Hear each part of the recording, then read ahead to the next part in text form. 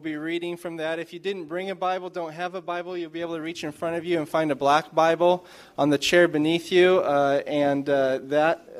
You can turn to page 957 in those black Bibles for 1 Corinthians 10. And before we read, let's pray.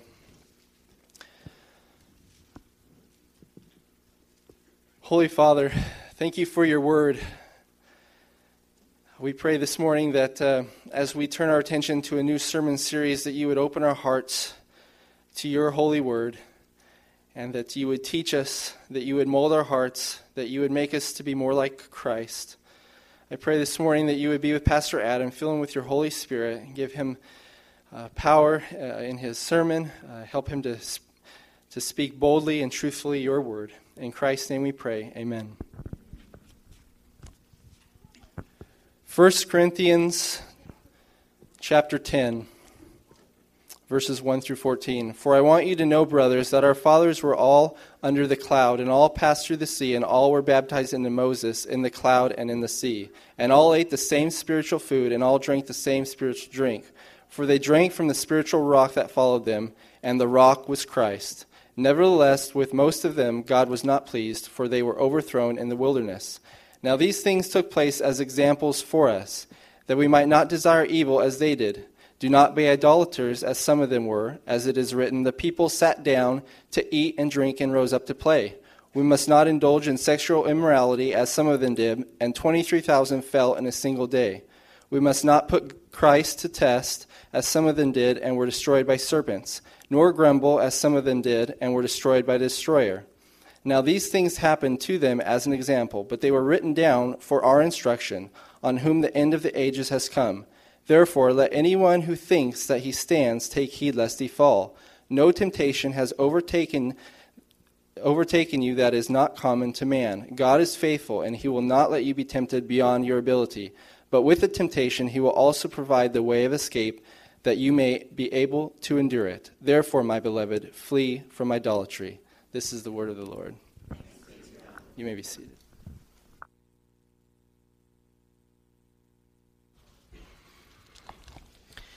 Well, so you want to spend a year or so in the book of Exodus? Yeah. That sound like fun? All right, let's do it. Exodus chapter 1. You know, the book of Exodus is one of the most important books of the Bible because it describes it is the story of God saving people from slavery in Egypt. And that story ended up becoming the origin of the Jewish people. They're given the law, they're given the land. And God designed that whole period of history as the model of salvation. So much of what we learn about salvation later in the Bible refers back to what we're learning from the book of Exodus. God saves people by sending a mediator and by working great miracles. And these themes are going to keep coming up all through the Bible, through history, throughout eternity. A couple of things that we're going to see as we go along. We learn a lot about God, and we learn a lot about redemption. Those two things. We learn a lot about God from the book of Exodus, his attributes. That's theology, the knowledge of God. We learn a lot of theology, knowledge of God in the story of the Exodus, and we also learn a lot about redemption. Now, every epic story has a hero, and the hero of this particular story is God. That's right. The hero of this story is God. Now, God has his man, Moses, and Moses is going to do a lot of really cool things. But the hero of the Exodus is God himself. And so we learn a lot about God through the story of the Exodus. We learn about his glory. We learn about his sovereignty over the nations. We learn about his faithfulness to old promises. We learn about his holiness and his demand for obedience. We learn about his desire to dwell right in the middle of his people, and so much more. So we're going to learn a lot about God. We're also going to learn a lot about the gospel. New Testament writers constantly looked back, and we saw that just a few minutes ago in the scripture that Joe just read. New Testament writers constantly looking back to the Exodus in order to explain Christ. Exodus has all the foundational theology of salvation in Christ, which is why this series is called The Gospel According to Exodus. So we're going to learn a lot about God, and we're going to learn a lot about gospel, salvation, redemption as we go along. But those are all bullet points, right? Those are all bullet point doctrines that we would learn from this book. And sometimes we can ruin a great story by strip mining it for its ideas.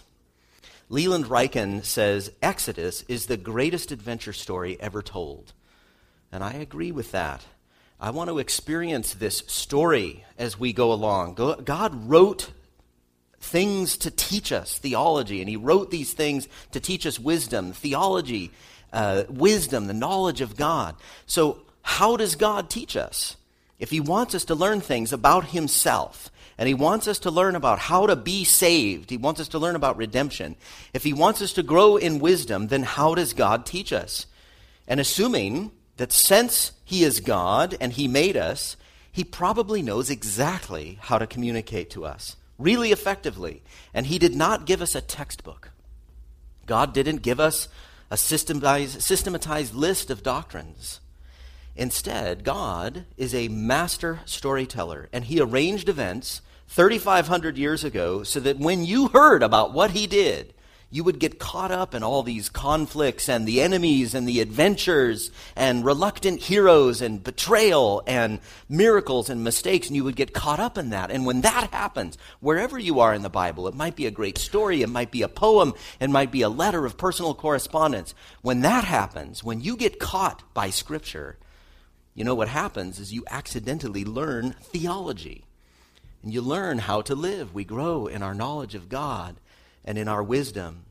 This right here is a record of human experience that has been given by God to us so that we can worship him. So, here we go. Chapter 1, verse 1 of the greatest story ever told. These are the names of the sons of Israel who came to Egypt with Jacob, each with his household. Reuben, Simeon, Levi, and Judah, Issachar, Zebulun, and Benjamin, Dan and Naphtali, Gad and Asher. All the descendants of Jacob were 70 persons. Joseph was already in Egypt. Then Joseph died, and all his brothers and all that generation. But the people of Israel were fruitful and increased greatly. They multiplied and grew exceedingly strong, so that the land was filled with them. Now that paragraph connects us to the paragraph before it, which is found in Genesis. Right? So this is connected to Genesis.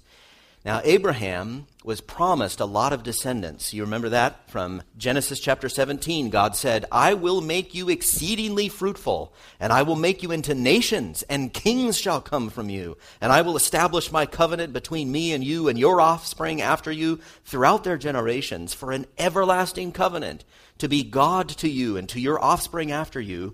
And I will give to you and to your offspring after you the land of your sojournings, and all the land of Canaan for an everlasting possession, and I will be their God. So that right there is a promise that God made to Abraham and later Isaac and later Jacob. The first paragraph of Exodus connects us to that, and it shows us that God is faithful to his promises. God promised that Abraham's descendants would be fruitful and multiply, and God would bless him with many descendants, and that's exactly what happened. Verse 7, but the people of Israel were fruitful and increased greatly. They multiplied and grew exceedingly strong, so that the land was filled with them.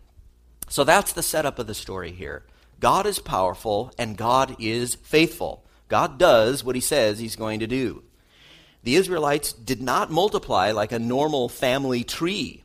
They increased greatly, and they became exceedingly strong, and the land was filled with them. So what are we learning so far? What theology pops off the page just in the very first paragraph? We learn that we can trust God because God is faithful to his promises.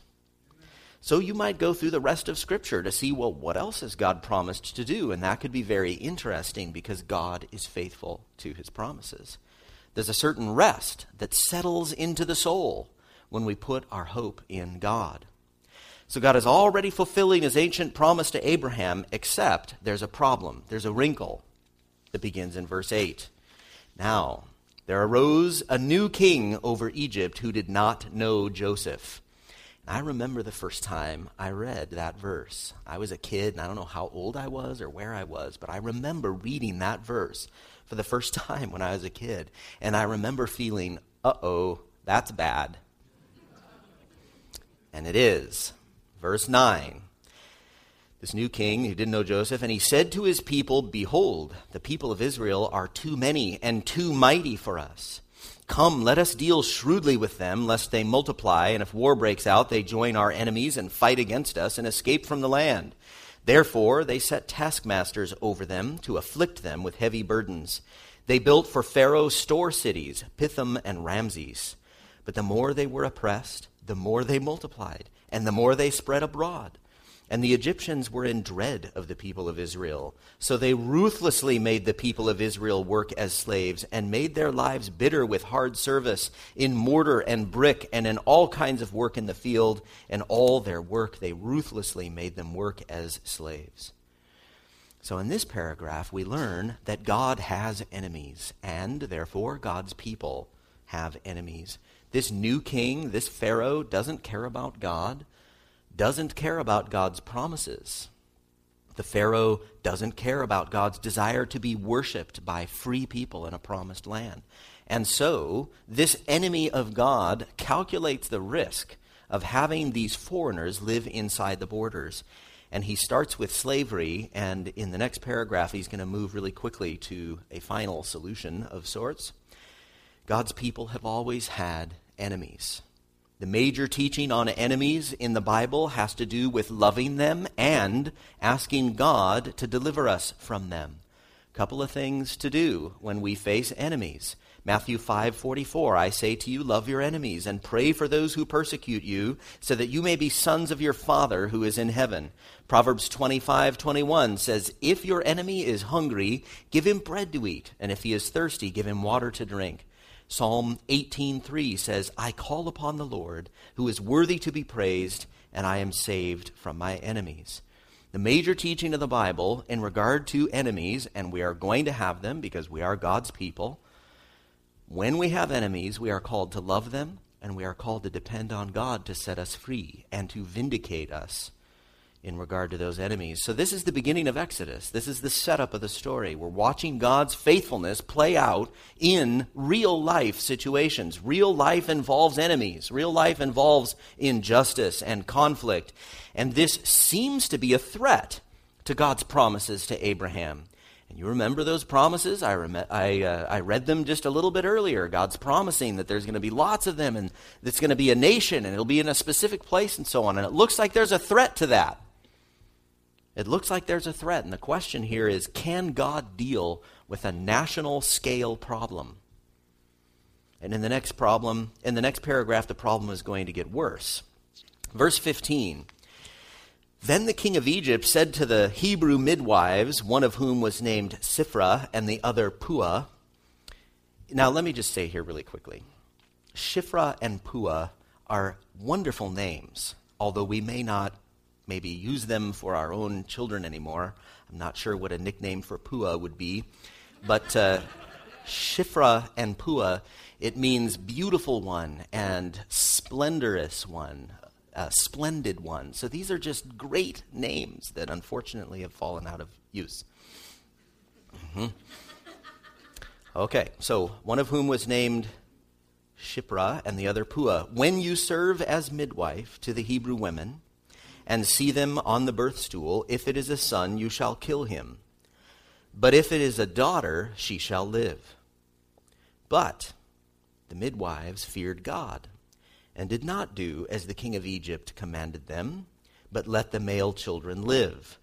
So the king of Egypt called the midwives and said to them, why have you done this, and let the male children live? The midwives said to Pharaoh, because the Hebrew women are not like the Egyptian women, for they are vigorous and give birth before the midwife comes to them. So God dealt well with the midwives, and the people multiplied and grew very strong. And because the midwives feared God, he gave them families. So the question here is, can God deal with the problem of Pharaoh? Can God deal with a nation-level conflict? And the midwives show up here to say, yeah, God can. God is all-powerful. He can do whatever he wants to do. Pharaoh wants a final solution to the Jewish problem, but the plan backfires. Now, why does the plan backfire? And this is important. Why does the plan backfire? The story is written to draw attention to God. The midwives act like they do because they feared God, verse 17. God is behind this story. Pharaoh tries to exterminate the Jews, but God will not allow that because he has made certain promises and he intends to do exactly what he said he was going to do. In fact, the opposite happens. So Pharaoh wants to exterminate them with this plan, and the opposite happens. Verse 20, so God dealt well with the midwives, and the people multiplied and grew very strong. So whatever Pharaoh is trying to do here has the opposite effect that Pharaoh wants, because God is in control of this. Nation-size problems are not too big for God. And this is an important reminder to all of us who sometimes freak out over what's happening on the evening news because of outrageous things that happen on the national level. Do not forget that God has asked his people to worship him in all kinds of circumstances. Psalm 46:8, come, behold the works of the Lord, how he has brought desolations on the earth. He makes wars cease to the ends of the earth. He breaks the bow and shatters the spear. He burns the chariots with fire. Be still and know that I am God. I will be exalted among the nations. I will be exalted in the earth. Now, what about this lie that the midwives told?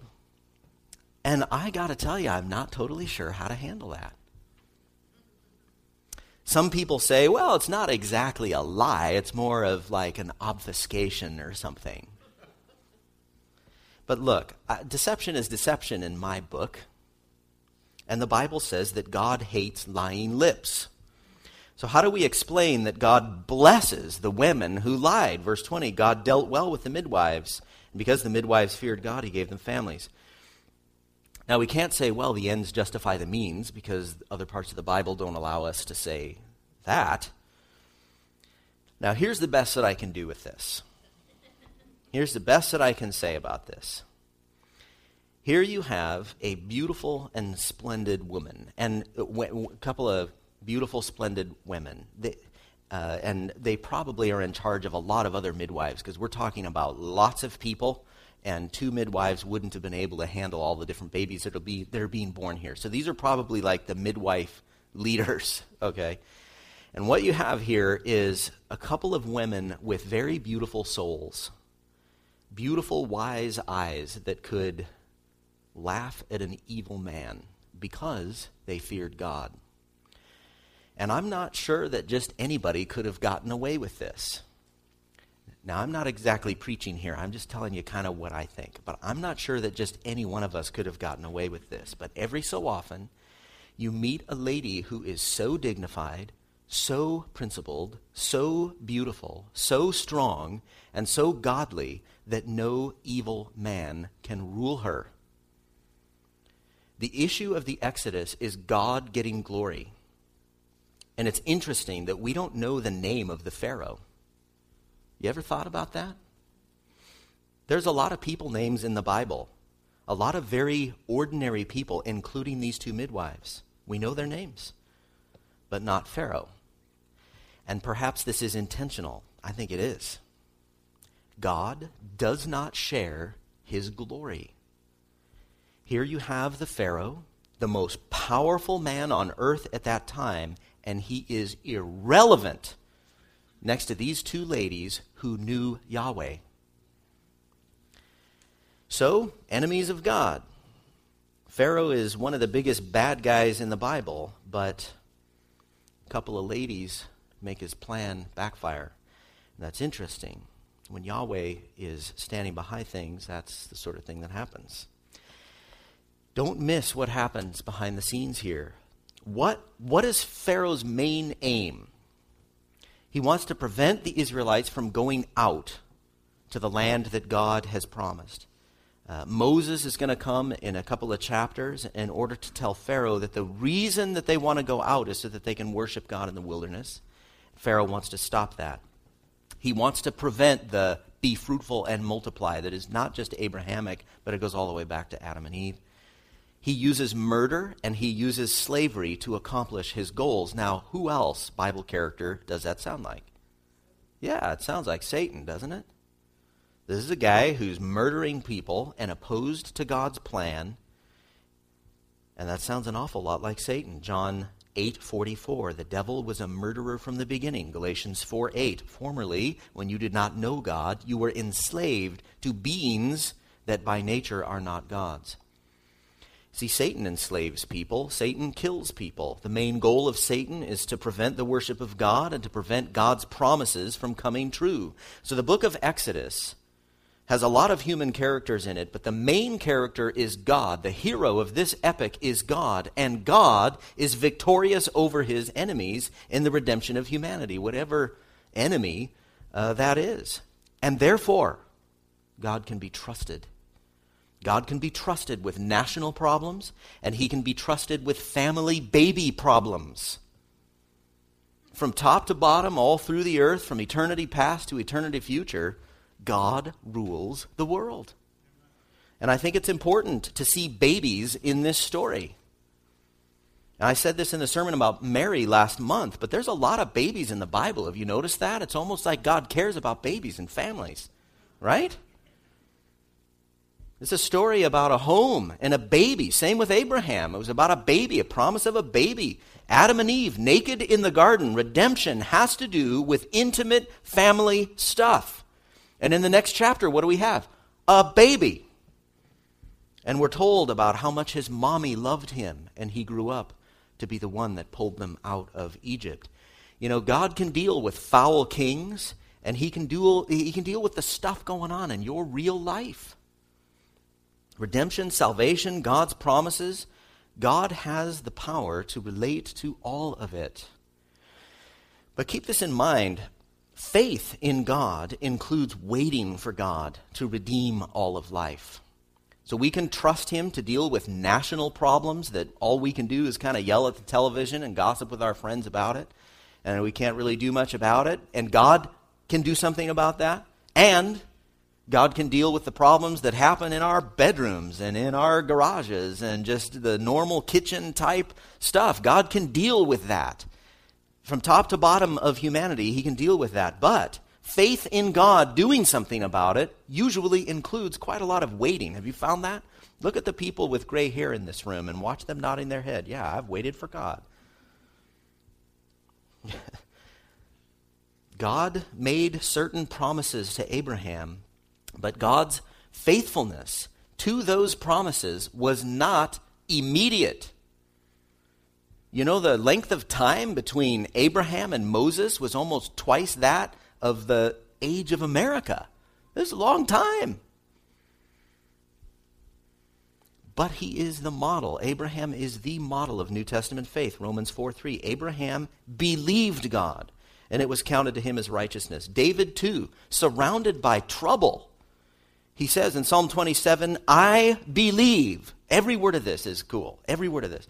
I believe that I shall look upon the goodness of the Lord in the land of the living. Wait for the Lord. Be strong and let your heart take courage. Wait for the Lord. Now the waiting is what kills us though, isn't it?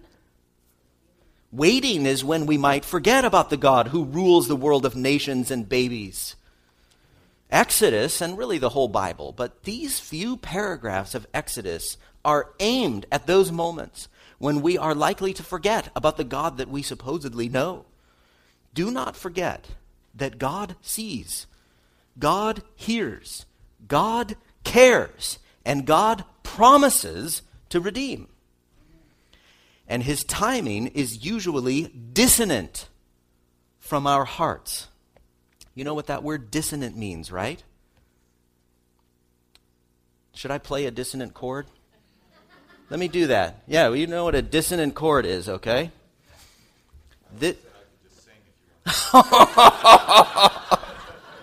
It's dissonant even just on one note. It's dissonant. You don't even need a match, but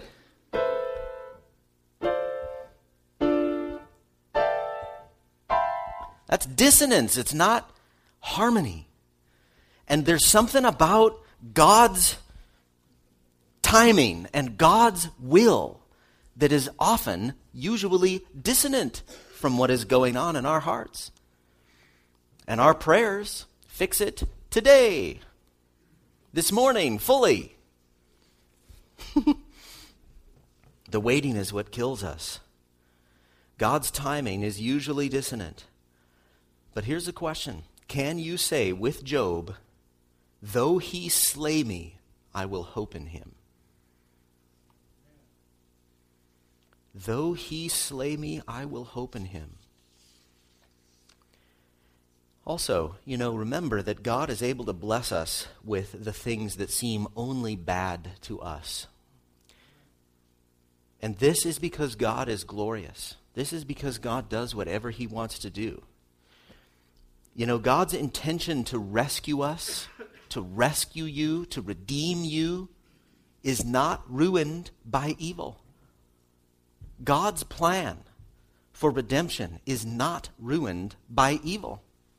Like Pharaoh's big backfire, and there's a lot of people that backfire in Scripture. Judas is another one. Satan thinks he gets away with this wonderful thing by killing Jesus. Turns out that's really the main idea that was going on from the beginning. Like Pharaoh's big backfire, and like everything Satan does, all things work together for the good of those who love God. All things. Now there's a bit of humor in this story about these midwives. They say this thing that's almost kind of funny. Now, this is in the midst of murdering babies. And God hasn't broken a sweat yet. Because all things, he can use all things to work together to do what he wants to do.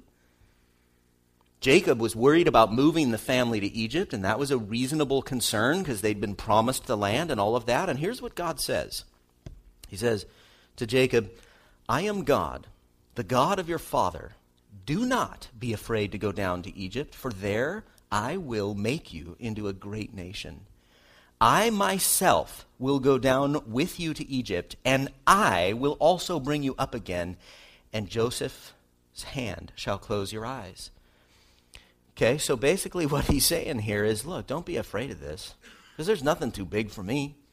I'm going to bring you down to a really wild spot. I'm going to make you really big. I'm going to bring you back up again. No problem. That's a promise. And so Joseph chose to believe God, and he moved the family to dangerous territory. That's a risk.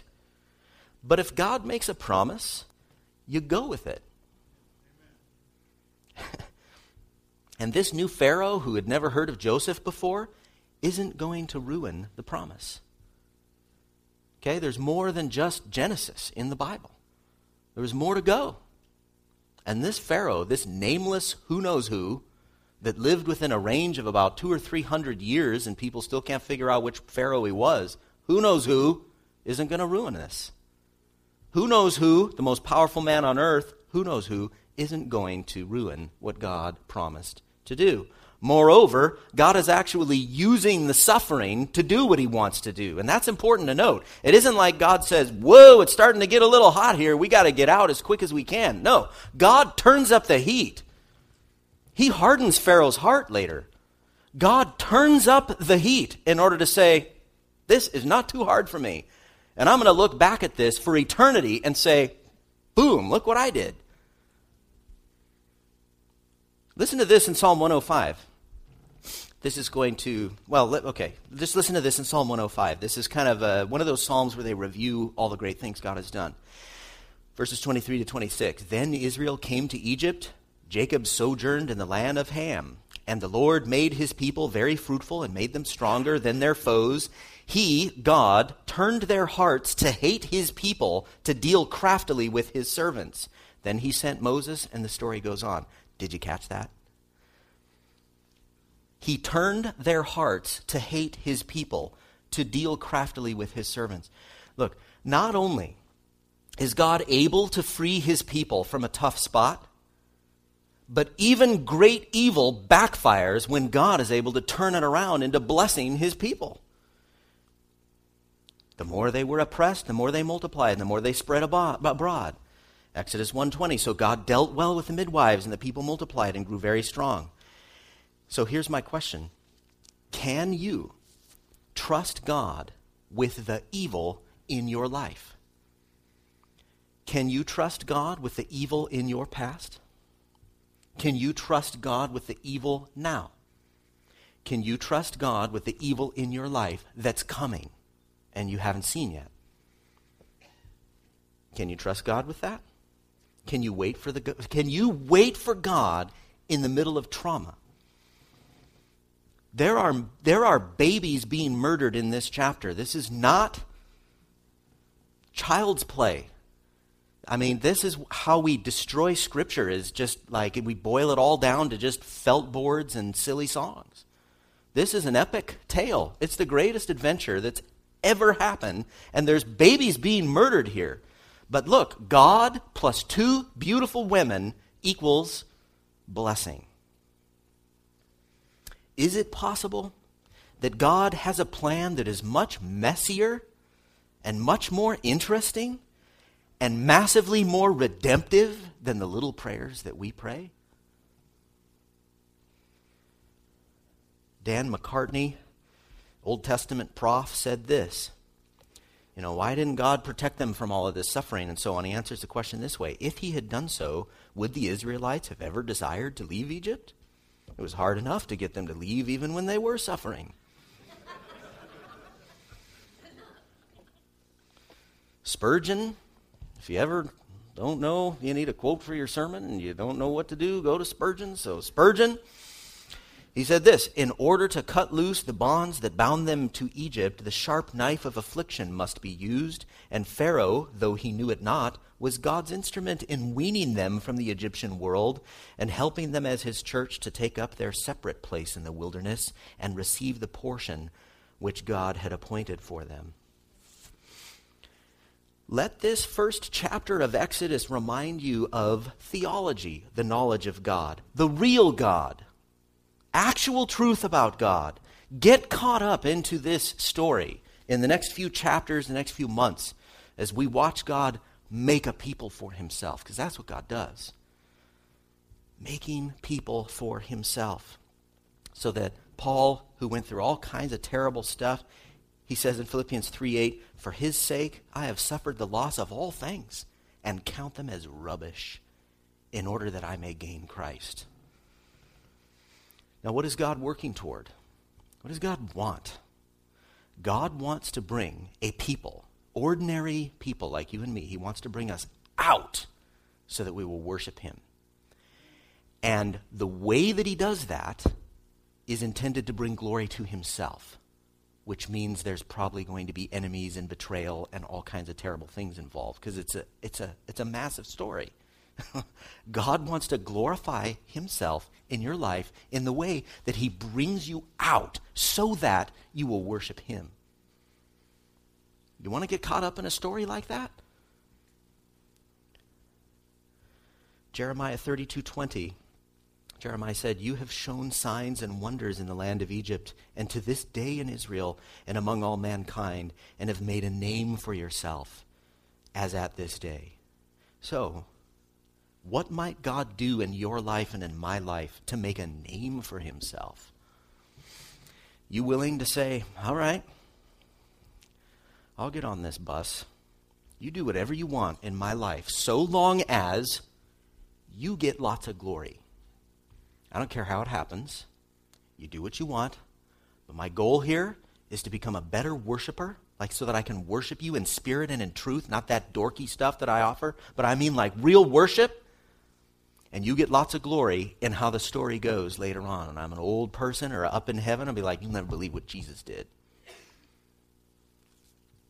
Let me close with this, Psalm 71. O God, be not far from me. O my God, make haste to help me.